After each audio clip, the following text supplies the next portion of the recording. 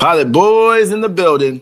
Welcome to the Pilot Boys podcast, where you'll get the real on all things sports, music, and pop culture. I'm Mack here with my co-host V.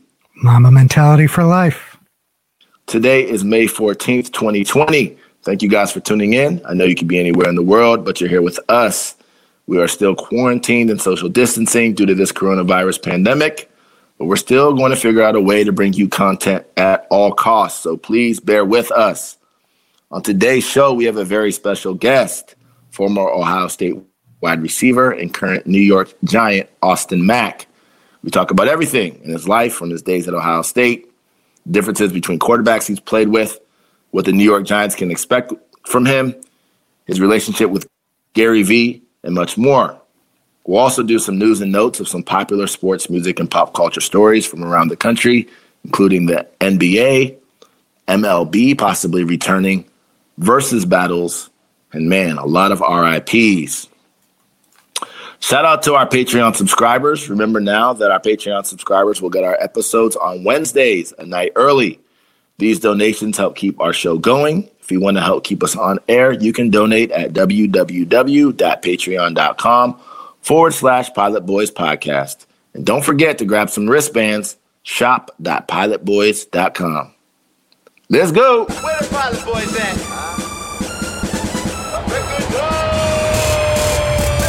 Pilot Boys, we get on up. We don't fly, boys, we getting up. So high.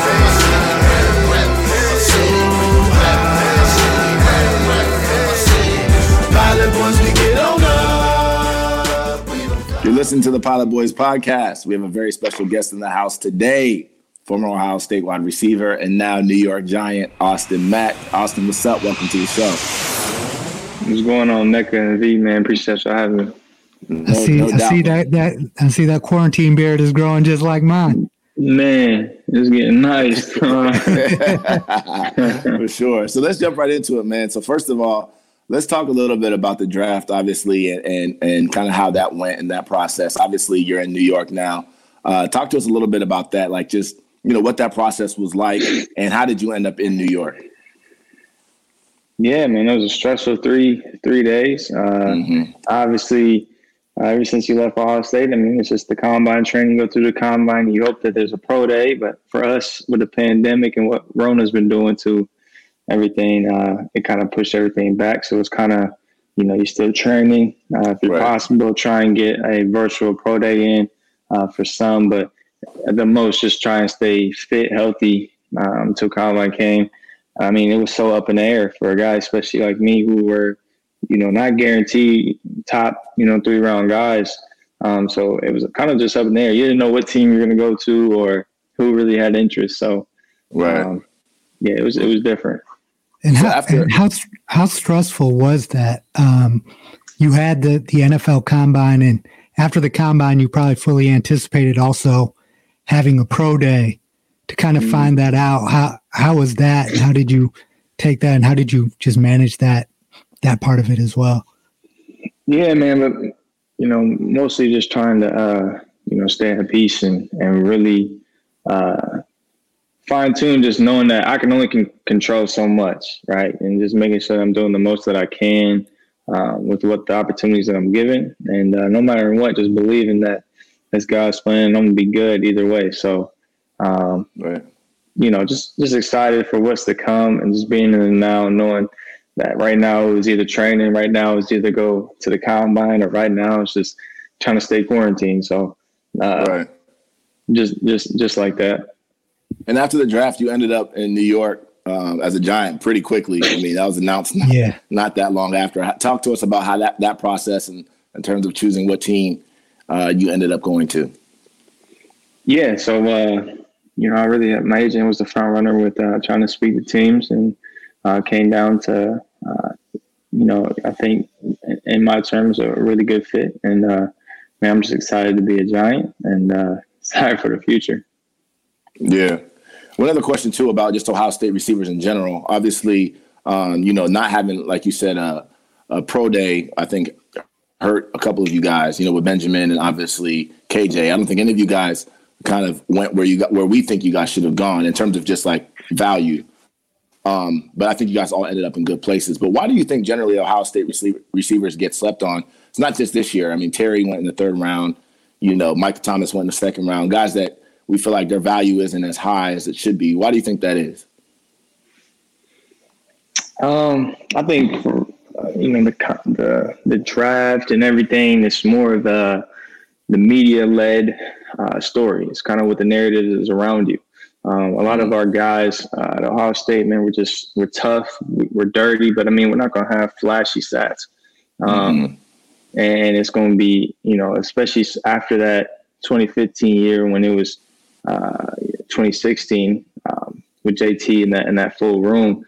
I mean, there's just so many guys. I mean, so many guys with a lot of talent. So it was, really a rotation, but everybody just wanted each other to be successful.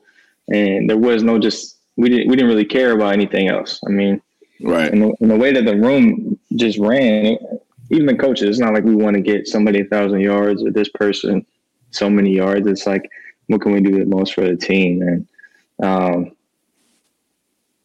what's better to know is that the Ohio State receivers that they do take, I mean, they're balling. So no matter where you at, we got a good resume of guys that are doing pretty well. So I'm pretty confident, that it'll continue on. So that's what's most exciting. And you mentioned just how deep the receivers room was. All of you guys coming from high school to Ohio State were used to being the man, right? The ball was going to you every time a QB dropped back. But with Ohio State and the multiple receiver sets, does that get challenging at times? Because in high school, it's when there was a play, the ball was coming to you. Going to college and knowing there are multiple other guys who kind of have that same feeling, and it's got to get spread out a little bit. Yeah. So coming in, man, I didn't, my sole purpose was to start. I wanted to get on the field as much as possible. So I never had any desire to I need to get the ball. I was out there for one or two plays. I was happy if it was the last couple of things against Army, right? Yeah. Right. And older you got too.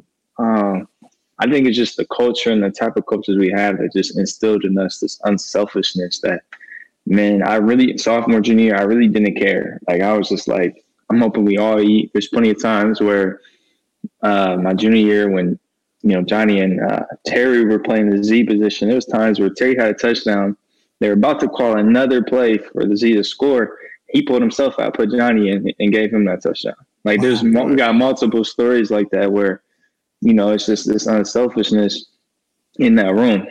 Now, when I got to a senior and, obviously personally, this is when I felt that the most.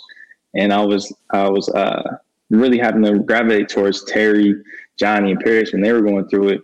Because when you're a young guy, you got another year. You're not really thinking about it. But when this is your last year, this got to be your money year. I had started the season off with a couple of hamstrings. So I was already late to the ball game. Then get into the season, and you might see one or two balls, but we're beating the hell out of teams. So it's we're only playing a half. So it's not like there's a ton of balls going around, and we're running the ball really well. So there was a point in the season where it was man, I'm frustrated because these stats isn't going to get me drafted. But that's when I had to talk with Terry. That's when I had to talk with everybody, my old heads, and it was really just letting them know that it's going to be good no matter what. They know your talent, they know where you're coming from, and they know your situation. So it was more of just being okay with that and accepting my role as a team and as a leader, that's not the type of vibes that we need to have in the receiver room, being a leader and being an older guy. So definitely challenging, but it was definitely something to go through. Sorry. So overall, it seems like you how do you kind of sum up your career at Ohio State? Because I think personally, I feel like, you're one of the best receivers that I've seen especially in terms of route running that's ever come through Ohio State. I think that, obviously given the amount of different receivers that we had, and then also certain injuries, you probably didn't get to produce like you would like to. But when you look back, how do you feel about your career? Oh man, just overall, when I think of my career, man, I'm super thankful and blessed for it because one, making that decision, not only got me to play at Ohio State, but the amount of people I met along the way and me just developing as a man overall, and getting my degree is what I'm most proud about. Like, you know, if everybody wishes they could have 1,000 yards, score multiple touchdowns, but in reality, the trials that I went through and the struggles I went through, man, in the long run, I'm more proud of because it's changed me and grew me into something so much more.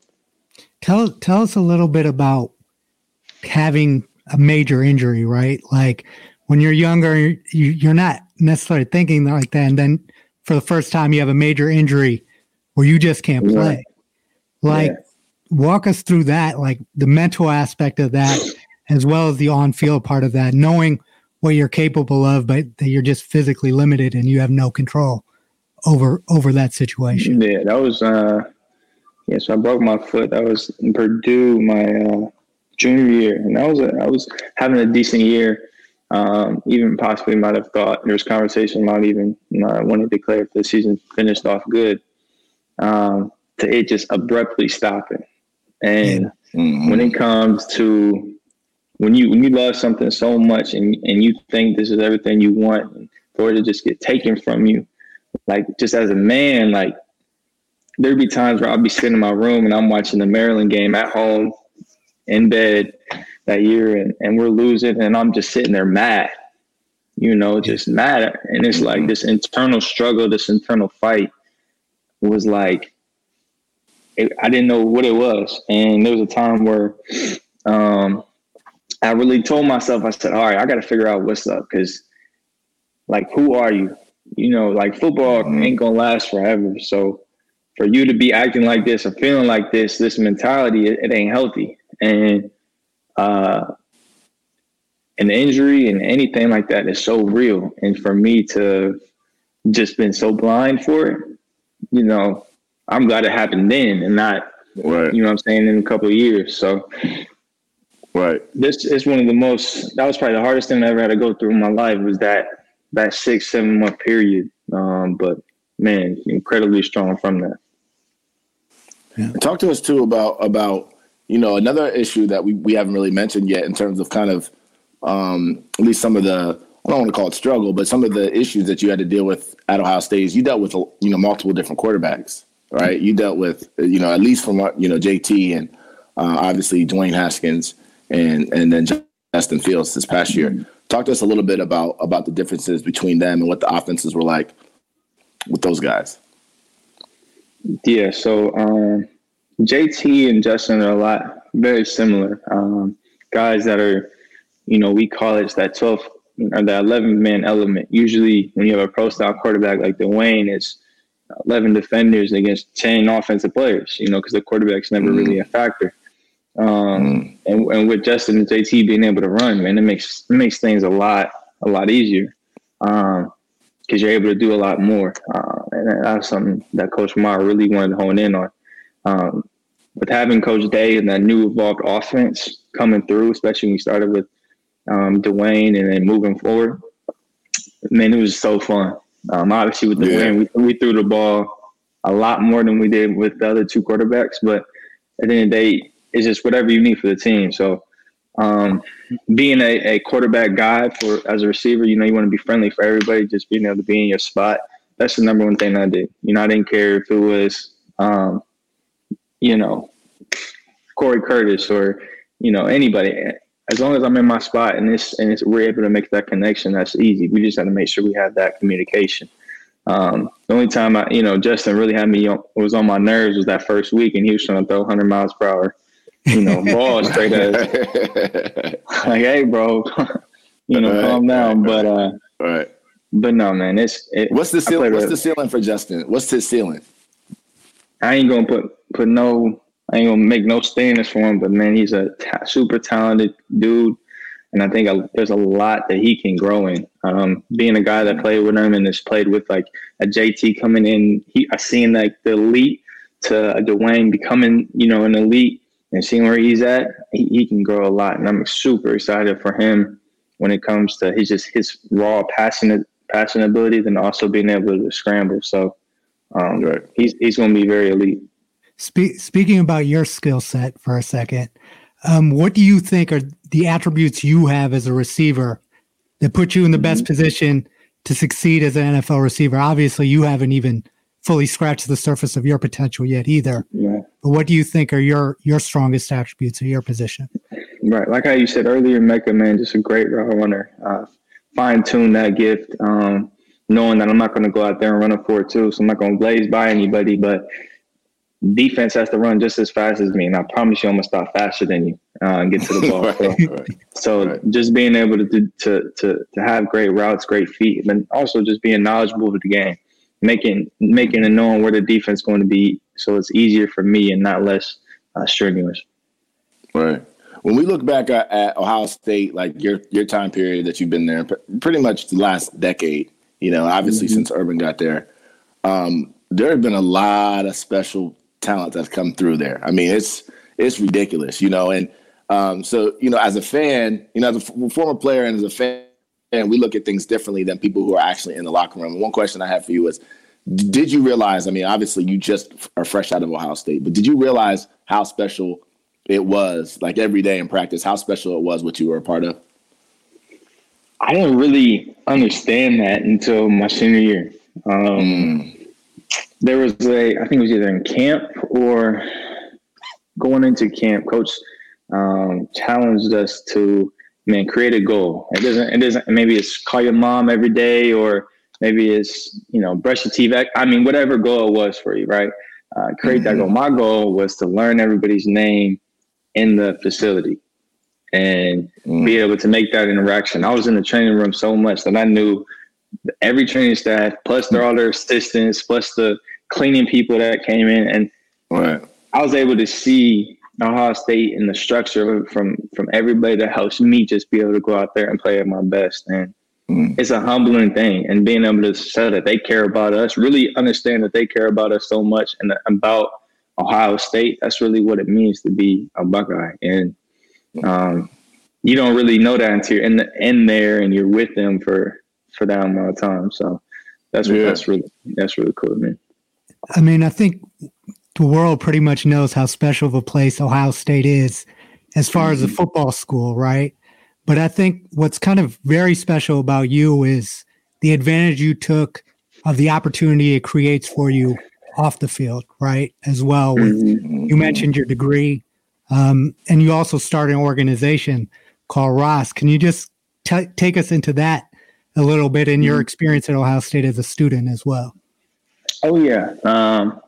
Well, it really just came from, my freshman year, sophomore year, going through school and football, and there was nothing else. There was no more substance. And to me, like, I just feel like you need more to life than just, your football and your school. Like, there's 60,000 students at Ohio State, and I only know maybe 2% because I haven't been able to just expand my horizon. There's so many people with talents, hobbies, passions, like, and Ohio State's like another city amongst its own. And it's just being able to find that. So one of our advisors with Sasso would always put together like these nice little meetings on Sundays where some of the minority kids, male athletes would just come together, we'll chop it up, you know what I'm saying? Have something to eat.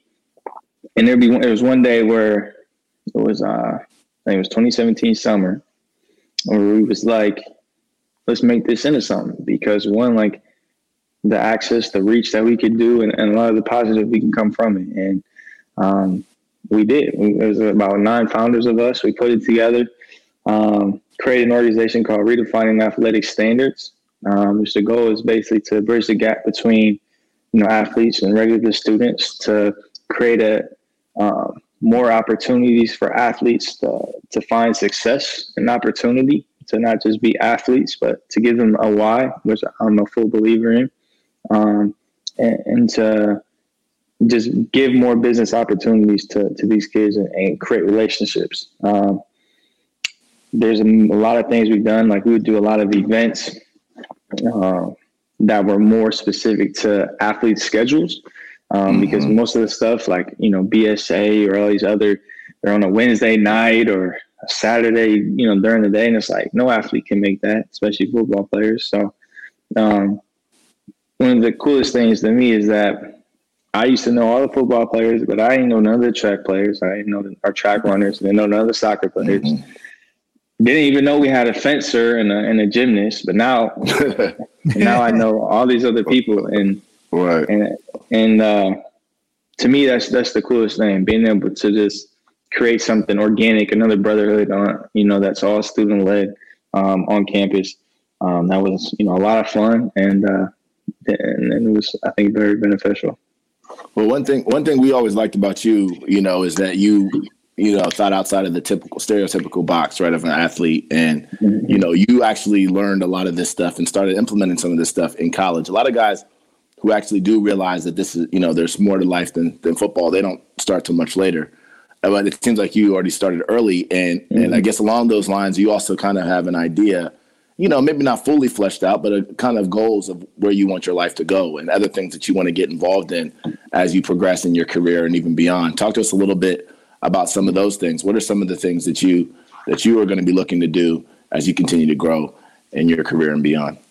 Right. Yeah. I'm really passionate in group economics, entrepreneurship, private equity. So let me put that in a little easier term. Group economics basically is the fluctuation of money within a community. So I'm big into understanding. I came from the south side of my town in Fort Wayne, and I always had to go to the north side of town to the malls or the west side, and those neighborhoods are the suburbs where all the nice things are at. And so for me, I want to be able to create a system where you're able to not see a difference in economic structure. That's my end all be all goal.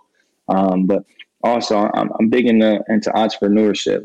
Ownership, being able to own something, grow it, and then see it fruition. And that goes right in hand with group economics. You want to have people who want to own markets, who want to own the stores and everything that helps put a community together. So big, and also the real estate. I think that's probably one of the best assets that you can have. Land, there is no, can't create no more land. And right. I think right. You understand what increases the value of land. I think you can make a pretty decent profit off of that as well. So I signed with Vayner Sports, and I think Gary Vee, who's the owner of that, man, he's one of the best venture capitalists in the country, which is starting up a business, and he's extremely smart in what he's doing, and I'm trying to eventually learn off of him and their access and their relationships to help grow myself as a businessman and a pro. So.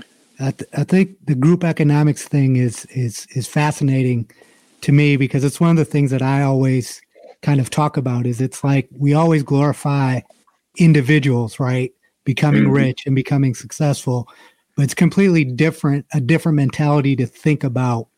I want to advance a group of people with me, not just my own self-interest. I think that's powerful. And I just wanted to kind of hear what inspired you, or who inspired you to start thinking along those lines. Man, it was really just more of my own struggle.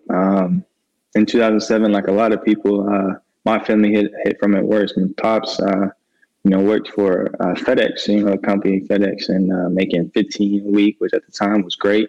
Would go to Toys R Us whenever I wanted as a kid, and could have any game, right? To then him, becoming unemployed and everything disappearing, to almost having to be on the street. And that's when I'd really start to, fine tune and understand about, like, hey, like, if you don't pay your rent, you won't be able to live here anymore. Because, when you're a kid, you don't know anything. You're just living there, right? Yeah. And I started to just learn these little tools of, housing and living and this and that. And I'd see the neighborhoods where it's easier to afford to live and where it's harder to afford to live. And I always had these questions. And as I got older, I had, great mentors, like Mike Lito and Trey Muhammad were my mentors from Fort Wayne. And they eventually put a word to it, and that was group economics. And they instilled in me a lot of this business-minded, curiosity. And I've kind of self-taught myself a lot of it, and really read into a lot of, great entrepreneurs and businessmen. But that's really my story. So. That's great. Let me get back to a little bit of football stuff before we get you out of here. One question that, I just think Buckeye fans probably want to know the answer to is, you actually got a chance to play obviously with Urban Meyer and also under Ryan Day. Talk to us a little bit about them and what are some of the differences between them as coaches? Yeah. First off, both great men, just great people, individuals. But they're both on the opposite spectrum of coaching. Right. It's honestly, it's crazy. But Coach Meyer was more of a guy who was very direct, very loud. I mean, sometimes you'd be pissed off at him, but you got to bite your tongue and move on. Right. And Coach Day is a little bit more logical, a little bit more less forego, but more give you a chance, make your mistakes, and then come talk to you. But he can still get after it. Don't get me wrong. He can still get after it pretty much. But Coach Meyer really used fear tactic at its utmost, while Coach Day was a little bit more, I want to say lax, but not as, up there. So right.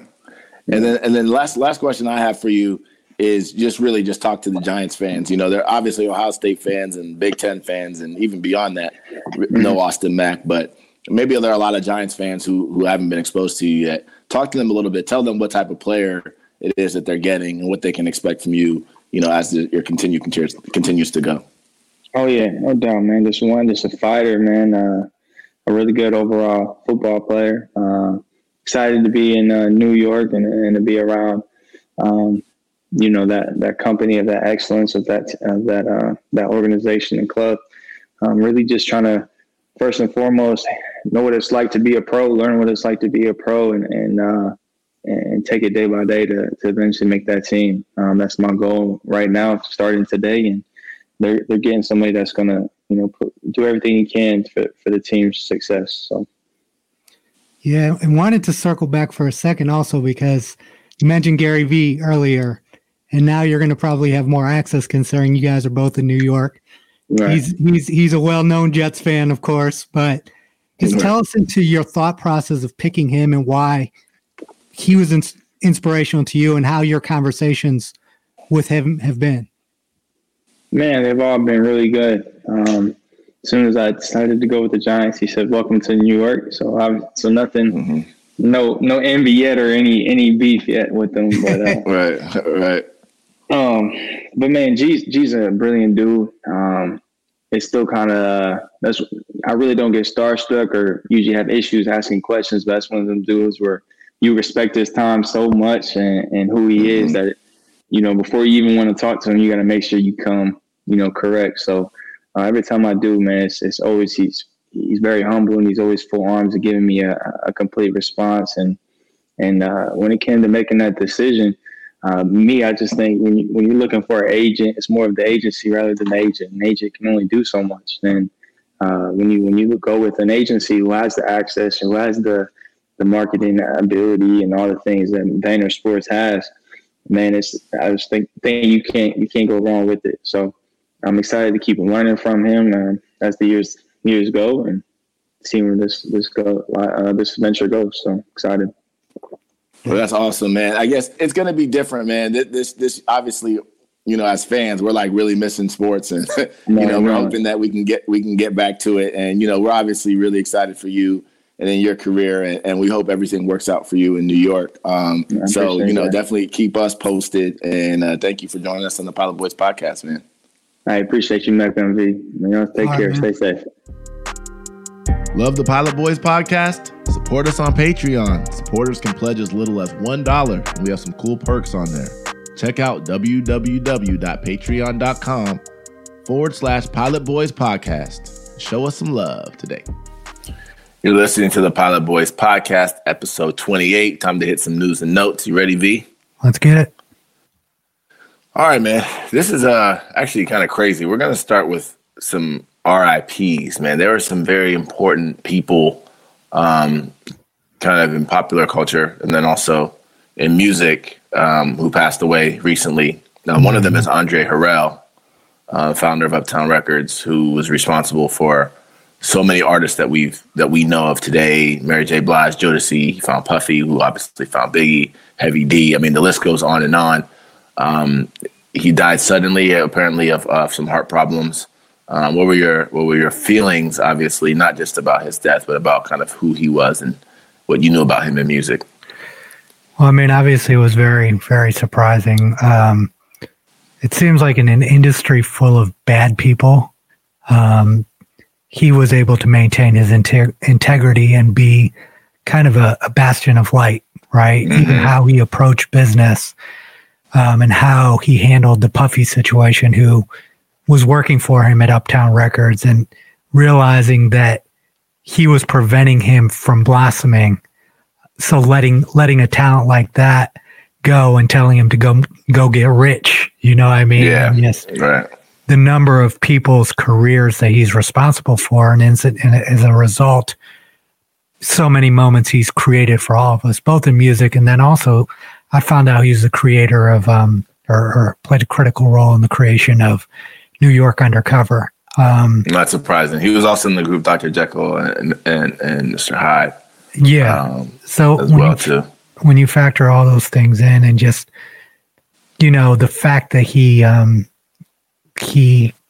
just created so much talent, and also, like I said, maintained his integrity and personality, and then also stood up for minorities, right? Because it's also Uptown Records was also kind of the blueprint that many indie minority-owned labels like Rock Nation and Bad Boy used to follow, right? So yeah, it seems like everyone has something positive to say. I mean, that's the thing that strikes me the most, I think, is, you know, typically when someone famous, or anyone really, but particularly someone famous passes away, you'll obviously hear the good stories, but then you'll start hear all these people come out and say negative things about them. And that this is like one dude, especially in this industry, this is one dude where everybody's stories about him are solid from day one. And the reason why that's impressive is because you realize in this industry, and you and I know this, that you will have opportunities to do shady shit at different times, you know, or not necessarily even shady shit, cutthroat shit, or shit that that people aren't going to be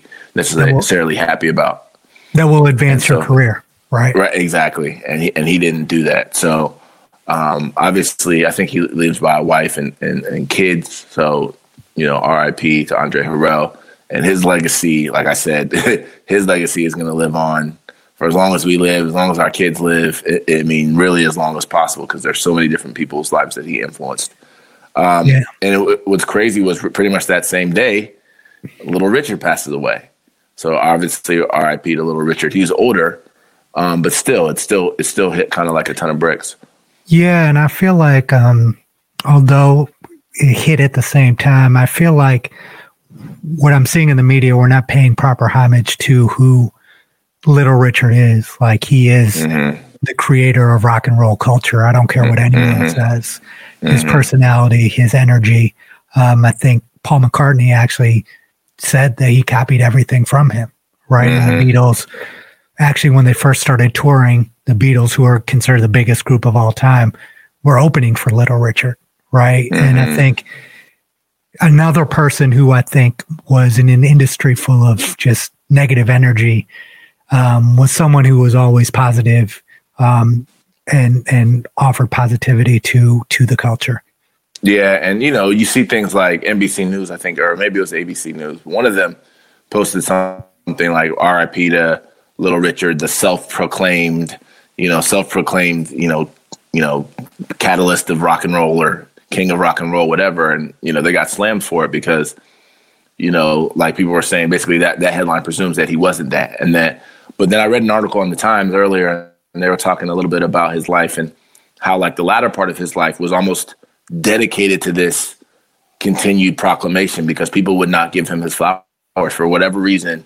People would not acknowledge him. Some people did, but a lot of people didn't acknowledge him as the, you know, creator of rock and roll, or even a substantially significant contributor. And so he would trumpet that a lot, and it almost became a parody in a way, or kind of became a caricature in a lot of ways, because, you know, he would have to do that and people would almost forget about his actual contribution. So, but for those of us who know, and those of us who are being honest, which again, you know, we talk about honesty a lot. We know what he contributed, and we know that people stole his stuff, and that's fine, because that's what happens in music. But we will make sure that his legacy and people that really care about it will make sure his legacy is definitely upheld properly. Definitely. Yeah. And then the last, well, not the last, but I guess another pop culture one is Jerry Stiller. Ben Stiller's dad passed away. Funny dude, man. Obviously don't have as much to say about him as some of these other guys, but he definitely contributed a lot to some funny moments for us. Yeah, I mean he's hilarious. Obviously, Ben Stiller's dad, but just between all the shows, you always remember him as the dad, right? Or the fun, and he is just always hilarious. And no matter how bad your day was, if he came on the screen and made one of his jokes or said something, he could instantly change your mood, right? And that's true. Absolutely. There are very few people that could do that, and that's definitely something that we have to remember him for. For sure. A nice life. Yeah, he did.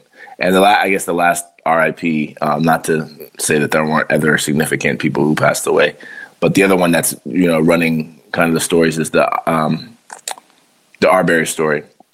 Yeah. And Ahmaud Arbery essentially was the guy that was gunned down due to acts of racism in Georgia, and it's not even really a debate. I mean, there's some people that are trying to show that he might have entered a construction house and was looking around or some bullshit. You know how they always try to do. Yeah.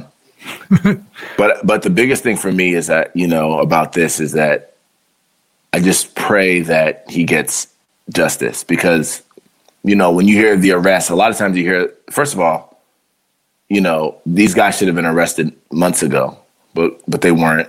Mm-hmm. And now they finally are. And, some people are going to relax. But if you know and understand this justice system and how things work in this country, the arrest that's not the be all end all. It's not even the trial. It's the conviction. And then what are they being convicted of? So Yeah, I mean, this is pretty, I hate to use this phrase, but it's fairly black and white, right? Probably the best way to put this is this guy, and the other thing that kind of bothers me about it is finding out the background of the shooter, right? The fact that he was in law enforcement, was a police officer and an investigator for the prosecutor's office definitely makes you wonder why charges weren't brought earlier. And then also questions like, okay, this guy was in law enforcement for years holding these types of beliefs about people, and then actually also executing a human being. Like, there was absolutely no reason, regardless of what was happening, for them to shoot and kill this kid. And the DA was, or prosecutor, apparently she's a friend of this guy or the dad, and had told police, who I think wanted to make an arrest. They told police not to, and they suppressed it basically for months.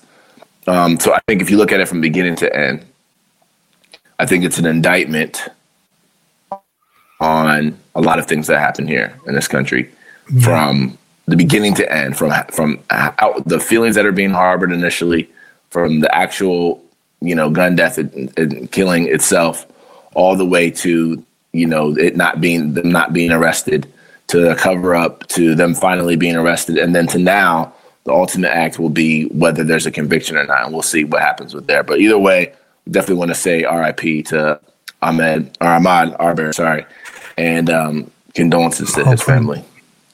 Hopefully justice is served. And one other RIP, of course, is Betty Wright. We missed that one earlier. Oh, yeah. Miss Betty Wright. Absolutely. RIP to her. Very famous singer.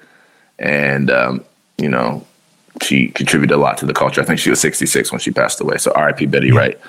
Let's move on to some sports stuff, man. First significant thing, I think, is the Major League Baseball talking about opening up theoretically and starting to have some type of season starting in July. We've talked about this on previous episodes, and the writing was on the wall that they were going to at least try this. And to me, at this point, I think, a lot of the professional leagues are really, really trying to figure out. I mean, you got to play to make money. That's your business, right? So you can't just show old simulations of old games or show highlights and still make money. You have to play. So what are your thoughts on Major League Baseball and this quote unquote mini season that they're going to start? Well, they had to figure something out, right? And as long as the guidelines are being met and safety precautions are being taken, I do believe that, everyone wants to work, right? And the players want to work. They want to resume their careers. So we'll see how it goes. It's like a lot of things here that we're in a catch-22 because this country is dependent on consumption, on capitalism, on generating money. You just hope that pressure is not causing them to take shortcuts and not take all the necessary precautions to make sure that they're safe, right? Yeah, well, I think baseball also is in a unique position because at the end of the day, we're going to have to start evaluating these things literally industry by industry, sometimes even, locale by locale. Like, what are you actually able to do based on kind of the circumstances of your business to be able to function? In baseball, guys are spread out, so you can theoretically just say not have everybody sit next to each other in the dugout and not have huddles. And you can probably social distance for the most part for most of the game. Pretty much that's 6 feet apart. Yeah. Yeah, you can't do that in basketball, and you can't do that in football effectively, and even soccer really. So, baseball is uniquely positioned in that regard. They really can, for the players, they really can probably play a whole game and not really come, within contact with people that often, Yeah. So we'll see how that works out. And speaking of that, Korean baseball, they actually opened back up. What are your thoughts on that? I mean, I think we're going to see a lot of baseball.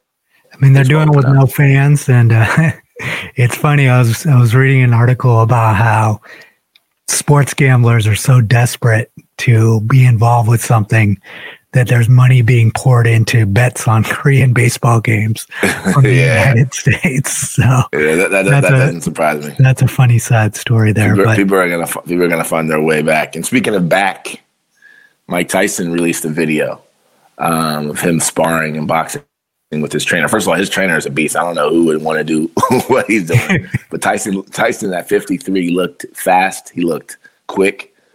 He looked like he could get in a little bit better shape, but he looked like he was in pretty good shape. And he says, I'm back. I don't know what that means, but I posted, I was like, I don't think anybody wants to see Tyson, a motivated Tyson even at 53. Maybe I'm wrong, but what are your thoughts on it? I mean, I saw those punches and the question we always ask, how much would someone have to pay you to take a clean shot from Mike Tyson? And I don't know if there's a number for that, right? Like, honestly, even today at 50 some years old, if any of us would want to take that, and and I know there's one glass-jawed heavyweight fighter from Britain named Anthony Joshua that would probably be scared to fight him right now. You got to be, man. It's a scary kind of proposition. But I think, I know that he talked about doing some stuff from charity. I saw Evander Holyfield posted something also training because I think he's trying to do something for charity. Maybe we'll see Tyson Holyfield part 3 in a charity match of some sort before maybe, he tests the waters again. But either way, I'm excited to see it. Tyson he was just obviously such a dominant figure in our childhoods, not just from boxing, but in sports in general. And he's just an interesting guy. So it's also great to see his story from a mental health perspective. Not too many people recover from the fall that he recovered from in the way that he has. Right. So. Absolutely. Let's talk some basketball. There's a few stories happening in basketball. I mean, obviously we're talking about the NBA.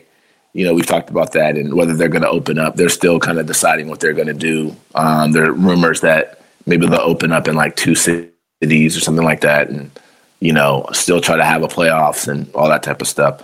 And then I believe it was Charles Barkley who said that he thinks that if they were to have a season this year, you would have to put an asterisk next to the name of whoever won in the playoffs. Yeah. What were your thoughts on that when you heard that?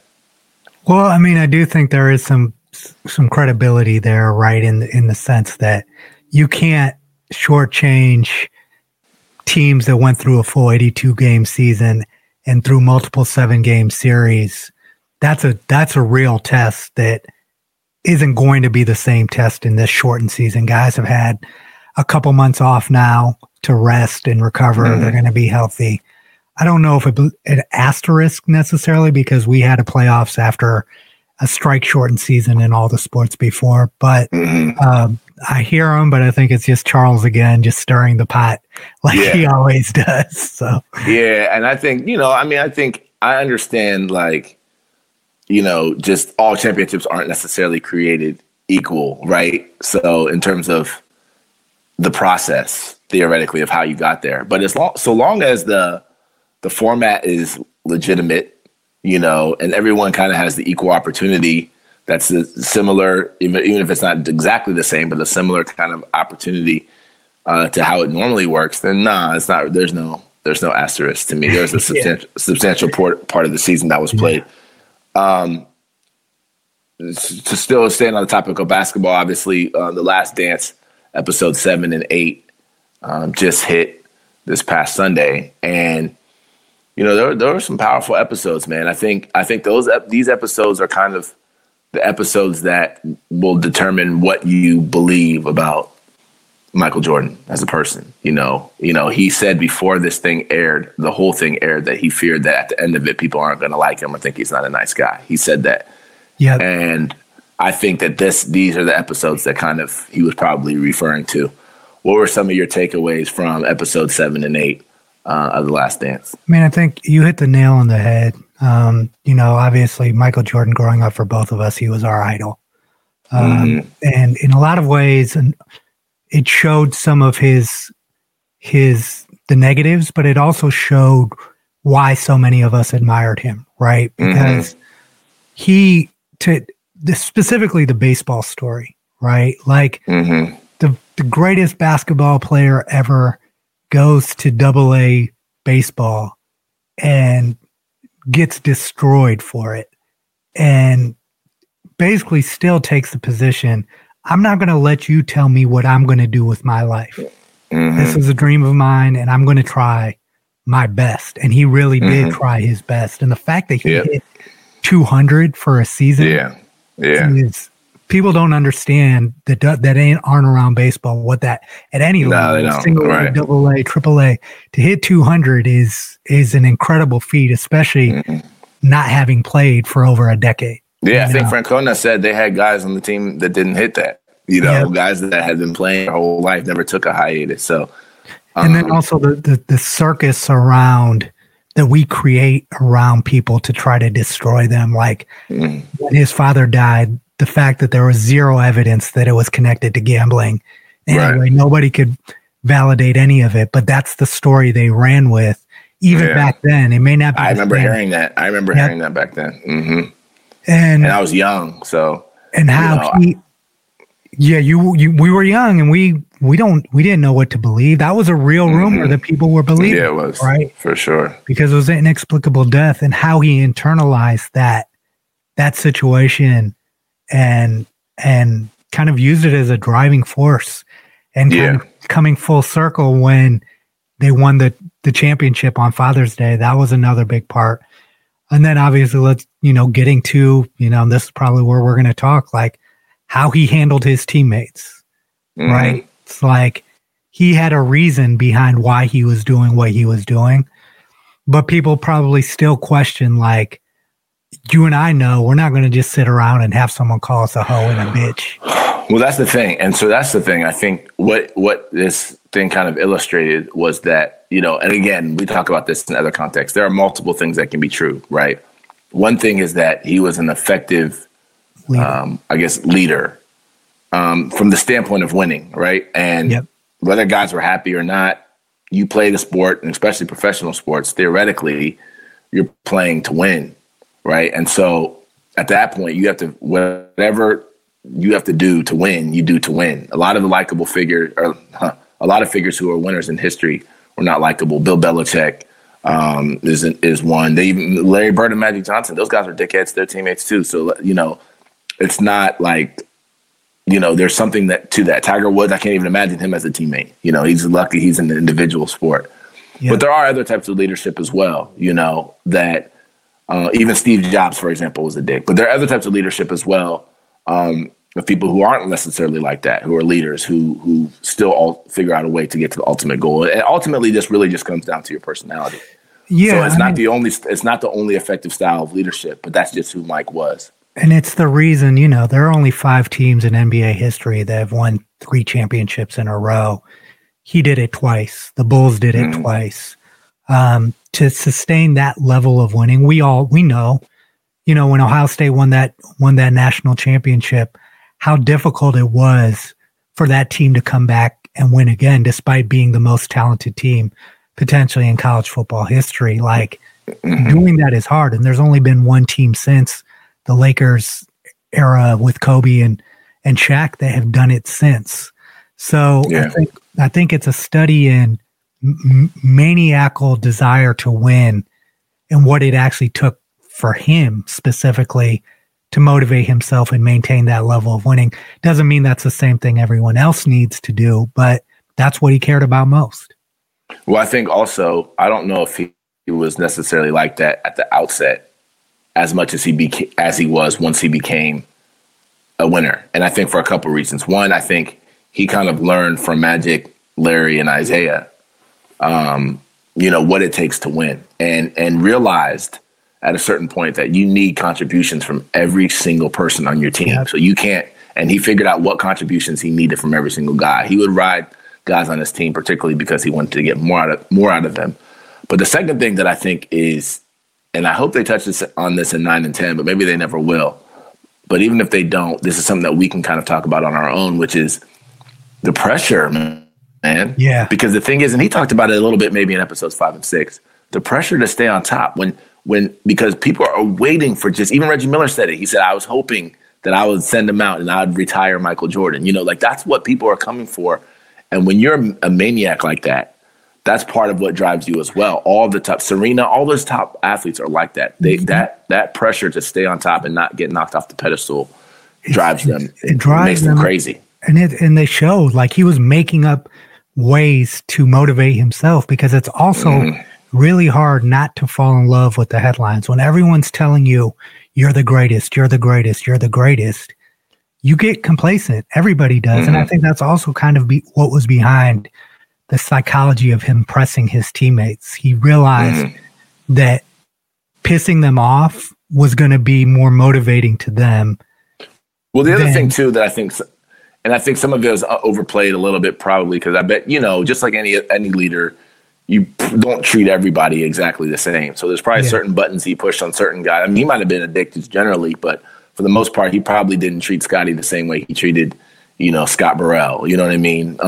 So, that's the other thing too, is he did what he thought he had to do. And, it seems like for the most part, besides Luke Longley, who refused to be involved with this, and there's articles about it and all that. They have beef still, I guess. But besides him, it seems like most guys have been able to look back, and they may not like him as a person, but most of his teammates appreciate what it is that he did, because all of these guys' lives have changed dramatically, as a result of being part of those teams. Yeah. So I think they've been able to look back and appreciate it. So we'll see what happens in episode 9 and 10. Obviously, it's the last 2 episodes. I'm so sad. It's like this thing. I wish this thing would go on forever. But this has been exceptional, and I really, really look forward to how they close this out. Yeah. One other basketball story that's kind of bubbling right now is Zion Williamson story. Basically, him being sued by a former, it looks like, marketing agent who's essentially outing him, whistleblowing, whatever, basically saying that he accepted money, his family accepted money from Adidas and Nike. And first of all, it's weird that said Adidas and Nike, but essentially to go to Duke. And, he's been served with a complaint, and, they're talking about discovery now. They've actually screenshotted some of the pages of the discovery of the request they've asked them to admit or deny interrogatories and what they call RFAs, or requests for admission. What are your thoughts? What are your thoughts on it? All of these stories bother me when they come out, right? Because it's obvious that we talked about this probably a few months ago with the Michigan State situation. Whoever this marketing agent was, if shady stuff was going on, of course, this is all allegations, you were involved, right? Right. And you were happy so long as you thought that you were going to get a benefit out of this at the end of the day. When that didn't go as planned, you're coming out and you're potentially ruining so many people's lives. Everybody who's in that world, in that basketball world, knows the shit that goes behind the scenes, that starts at a young age, that happens with parents. It's not that. It's also, look, Zion Williamson, before he went to Duke, his market value was in the millions of dollars before he went to Duke. Right. So the best thing to do is to create a system, and that's where this personal image and likeness thing is going, creating a system in which these guys can actually capitalize on what their market value is. He wasn't your traditional amateur athlete coming to Duke as a nobody. He was, he had a multi-million-dollar brand. Internet sensation, yeah. And that's the thing, too. I think this thing will always illustrate is, you know, where there's injustice, there's opportunity, right? And so I think everybody knows that you know, there's going to be corruption behind the scenes when it comes to college athletics, especially when you're talking about the big revenue sports, because they know that these guys are being exploited. And so, you know, and then not only that, but there's a lot of potential money on the back end if you're able to get a guy to team up with you, or, you know, to commit to you or to your company in the future. I mean, there's a lot of money on that. Specifically, when we talk about this from perspective of Zion going to Duke versus going to South Carolina, right? The value that creates for Nike or any shoe deal that he does afterwards increases significantly if he goes to one of the top programs in the country. You know, at the end of the day, I feel like we hold the kid accountable, but it's the system that we need to adjust, not the poor kid who's coming in at 16, 17, having to make decisions when people are pressing him. Right. Let's talk one more basketball thing before we transition into some music stuff. Let's talk about Kawhi, because, you know, this is, I think this week is the anniversary of Kawhi hitting that crazy shot in Toronto in Game 7.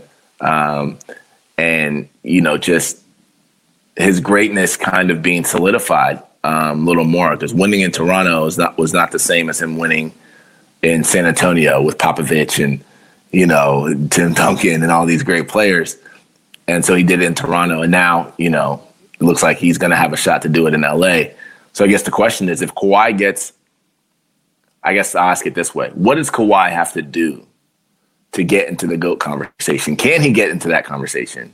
And if he can, what do you think he has to do to get into that conversation? He obviously can. He's young enough, and he's talented enough. He is probably the best player right now, right? No disrespect to LeBron or Giannis, but he is probably the best all-around basketball player on the earth right now.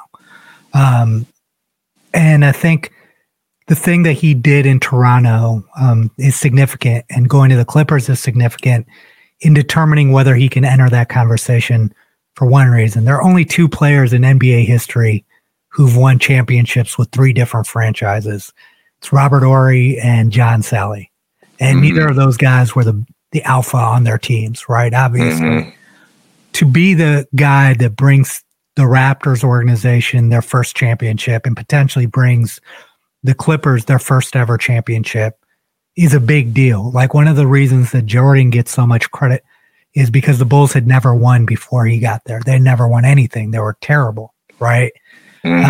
So there's obviously organizational support and everything. So, you know, he has 2 rings right now. If he gets one more with the Clippers, he enters the conversation, right? So here's the thing that I think that argument about winning with multiple organizations is just, it's an overstated, it's kind of a silly argument, because, you know, for example, let's just take Michael Jordan. Michael Jordan, put him on the Knicks, put him on the Pacers, put him on the Bulls. He was going to win. So if free agency was different back then and he was just moving around the different teams, he would have won with 10 different teams or 6 different teams. I mean, he was just that good. So circumstances have kind of created the fact that these guys are playing on multiple different teams for their career, right? And then the other question you have to ask is just generally the composition. What's the composition of their team? What's the composition of the league? Are they lifting competitive teams, or are they taking, the last place team that has no talent on it at all and having them win, you know what I mean? And then just the landscape, like, for example, again, just to put Kawhi's championship, this is not questioning his greatness, but to put his championship in perspective, he also defeated a Warriors team that, their guys were hurt. Durant was out. Clay got hurt, not saying they couldn't have won that way, but that's, again, circumstances, right? So again, when you're talking about the GOAT thing, it has to be, you do have to narrow it down a little bit and kind of nitpick a little bit. I think him, I don't agree him winning with his you. third chance. I don't agree with you for one key reason, like to go to different teams and immediately go from where the Raptors were before to where they became, which were finals in the finals. LeBron did that. I mean, all the greats did that. But LeBron again, who was the Cavs won 18. They won 18 games before they came back to Cleveland. I'm talking about Cleveland. Who was his second best player in Cleveland? When he came back to Cleveland? Third best player. When he came back to Cleveland. Kyrie Irving and Kevin Love. Like, I think what we have to acknowledge with Kawhi. That's what I'm saying. Exactly. With Kawhi Leonard, the Clippers didn't have Paul George. They didn't have Paul George before Kawhi got there. It often takes time to build chemistry. Jordan, it took him years and years before that team was good enough to be able to go from one team. It took him getting Scotty. If you want to talk about composition, it took him getting real players that could help. It definitely did. It definitely did. But it takes, like you said, even when LeBron went to Miami the first year, if Kawhi immediately goes to Toronto in their first year, wins a championship, and then he comes to the Clippers, beats LeBron and Anthony Davis, and then beats Giannis in the finals, in back-to-back years in his first year with a new organization, they win championships. That's unprecedented. That's never been done. It's unprecedented because guys never had to do it. I'm telling you, Michael Jordan could have done it. Larry Bird could have done it. Magic could have done it. All the great players could have done that won multiple championships. It puts him in the top 10 conversation. But for sure, I think if he wins 2 rings with the Clippers and ends up with 4 overall, then he's seriously a GOAT candidate, right? I think he has to win. So to answer the original question, which you kind of just answered, my answer is that he kind of has to win. It can't just be one more, right? He has to win at least 2 more in convincing fashion. Because again, you have to also look at, one of the things that you look at when you're talking about GOATs is you look at who is the competition, who are their teammates, all those different, what are the circumstances. You have to, just in the GOAT argument. Yeah. And when you evaluate the GOAT argument, it's a narrower argument. So when you look at his championship in Toronto, it was exceptional. But again, who did he play in the finals? He played a wounded, great team. That's not the same as beating a 64-win Supersonics team or a 73-win Golden State team. It's not the same, So he has to get in that conversation. He has to really do it probably 2 more times and show us that he can really overcome the greats. Again, if you want to put an asterisk next to his championship last year, if he comes in, it's not an asterisk. It's not an asterisk. I'm just saying context versus. If he comes into LA with an exceptional team with the Lakers, with 2 of the top 10 players in the league, and that's what I said. And the Rockets with 2 of the top 10 players in the league, and does it back-to-back years, that is 100%. A very significant accomplishment, right? I agree. I said that 2 more like that. But context is also going to matter, Yeah. So I guess we can move on from that because that's something that's still developing, and hopefully they do have a season this year because I really don't want this season us to be cheated out of what was potentially setting up this season, which was Los Angeles versus Los Angeles finals or Western Conference finals. And then, Los Angeles versus Giannis finals. I mean, that shit is epic right there. So I pray that happens. Let's move on a little bit before we get out of here on news and notes. Let's talk a couple things about some music. The versus battles. Erykah Badu and Jill Scott had theirs last week. They had almost 700 or over 700,000 people that had tuned in. At first it was different. First of all, I appreciated their battle because it was different. It was like a love fest, right? In a lot of ways. Yeah. It was, they were basically just showing each other and telling each other how much they admired each other and telling stories and about how they got involved in the business. And it wasn't competitive energy, so to speak, even though it was a quote unquote battle. And then it was also a history lesson, man. I feel like I learned even things I didn't know about songs that Jill Scott had written, or where they were, who influenced them. I tuned out for a second, and I came back, and I was able to finish off and see the end, and I loved it. Yeah, I enjoyed it. It was different. The energy was actually definitely like, on some chill, smoke your weed and right. and chill type of thing. But I think appreciating both of them, and then also understanding the impact that the two of them have had on women, specifically women of color, that cannot go underappreciated. Or unrecognized. And I think for more than anything, that was a very powerful aspect. Yeah, it was great to see just two, powerful, talented, women that had such influence, supporting each other like that, and then also taking us down memory lane. And the next versus battle is supposedly going to be Nelly versus Ludacris. Yeah. And when I heard that, I think you were the one that told me that. I was trying to think, like, are they going to include songs they're featured on? Are they going to include, songs of artists that they had brought, under DTP and Nelly and, like Chingy? I think Nelly found, you know what I mean? Like, I don't know, but this sounds like a battle Ludacris can win. I think he has more hits for more years than Nelly does.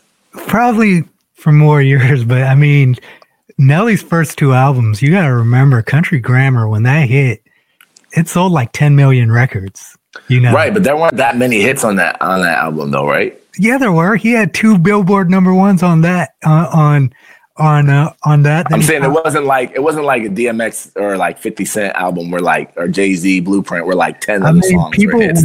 When Nelly was a pop star amongst those guys, like his music translates globally. But how many hits does he have is the question. Does he have more than 10? Does he have more than 10? He has a ton. Do you think we're so far removed time-wise, he probably has at least 10 big records, right? And I think what we have enough features and stuff enough features we have to remember is that for a period, nobody's career maintains and sustains. Very rarely, I'm sorry. There are cases. But you have to evaluate them from the period of time that they were in their prime. And when these guys were in their prime, what I really like about this versus battle is you have to really know your music history. I know you're a huge Ludacris fan. Yeah. When Nelly first came out, I'm a big Nelly fan too. Yeah. And I think that's what this versus battle does, is it's going to be a reminder for people of how talented these guys are. I think as far as actual rap talent, Ludacris is one of the most underrated probably rappers of our lifetime, I would say. 100%. And he says that. And I think he actually has a Grammy or two, but not that that's the measuring stick, but he's definitely one of the most underrated rappers because first of all, you talk about longevity. He's had excessive amounts of longevity, all different types of hits in different decades. Excuse me. And then just a crazy influence and a style that's very unique. So I'm looking forward to this one. And like you said, these battles are awesome, man. At first, it was kind of just, this is a cool thing that's happening, and now it's actually turning into like literally a cultural phenomenon. And for our age group and people who kind of lived through that, it's history. It's like a history lesson. It's like watching the Jordan documentary in a lot of ways, right? It's like taking us back through the great times that we grew up, and re-exposing us to things that we had already seen. So we'll see what happens with that one. And then the last thing for news and notes is kind of more of a pop culture thing. Drive-in theaters, they're making a comeback, and obviously due to the pandemic, regular movie theaters aren't open the way they used to be, and so it's an opportunity for drive-in theaters. And I've seen drive-in strip clubs. There are all kinds of drive-in stuff happening. But what are your thoughts on drive-in theaters? Is that something that interests you, or is that something that has staying power, or is this just a little fun fad?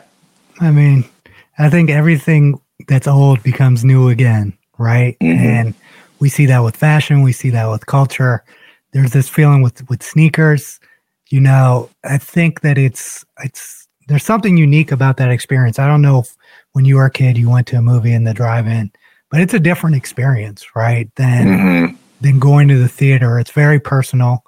Whether it's you're on a date or with your family, it allows you to be in your own bubble, right? Yeah. And it seems like we're moving more toward that generally right now with what's going on with the pandemic, to create a way in which people can still enjoy that experience safely is something I'm always going to be for. And I don't know if it has staying power beyond this virus, but it is kind of a neat solution to a challenge we're facing. Absolutely. So we'll see. I'll definitely check it out, at some point. I think it'd be a cool thing to do, but I don't think it's something that I would do consistently. But, a lot of things, like you said, a lot of things are going to change. Things have already, new businesses are emerging, and new businesses and new opportunities are going to continue to emerge. So it's important to kind of stay at the forefront of that, whether you're a business person or a consumer, to kind of understand how the next life is going to be post-COVID. That's all we have. All we have for news and notes. You're listening to the Pilot Boys podcast. Shout out to Premier Podcast for getting us set up with our podcast during this quarantine period. Make sure you guys check them out for all of your podcast needs at premierpodcast.com. And make sure you check them out on social media at Premier Podcast. That's all we have for today's show. Big thanks to our guest, Austin Mack. Thanks to everybody for listening. Don't forget, sharing is caring. Subscribe to the Pilot Boys podcast on Apple, Spotify, Patreon, and YouTube. And please follow us on social media at Pilot Boys Pod on Twitter and at Pilot Boys Podcast on Instagram and Facebook. And follow the host on Twitter. I am at Mechadon Music, and V is at Viswant. And don't forget to grab some Pilot Boys wristbands at shop.pilotboys.com. Always remember, be you. You is fly. Pilot Boys out!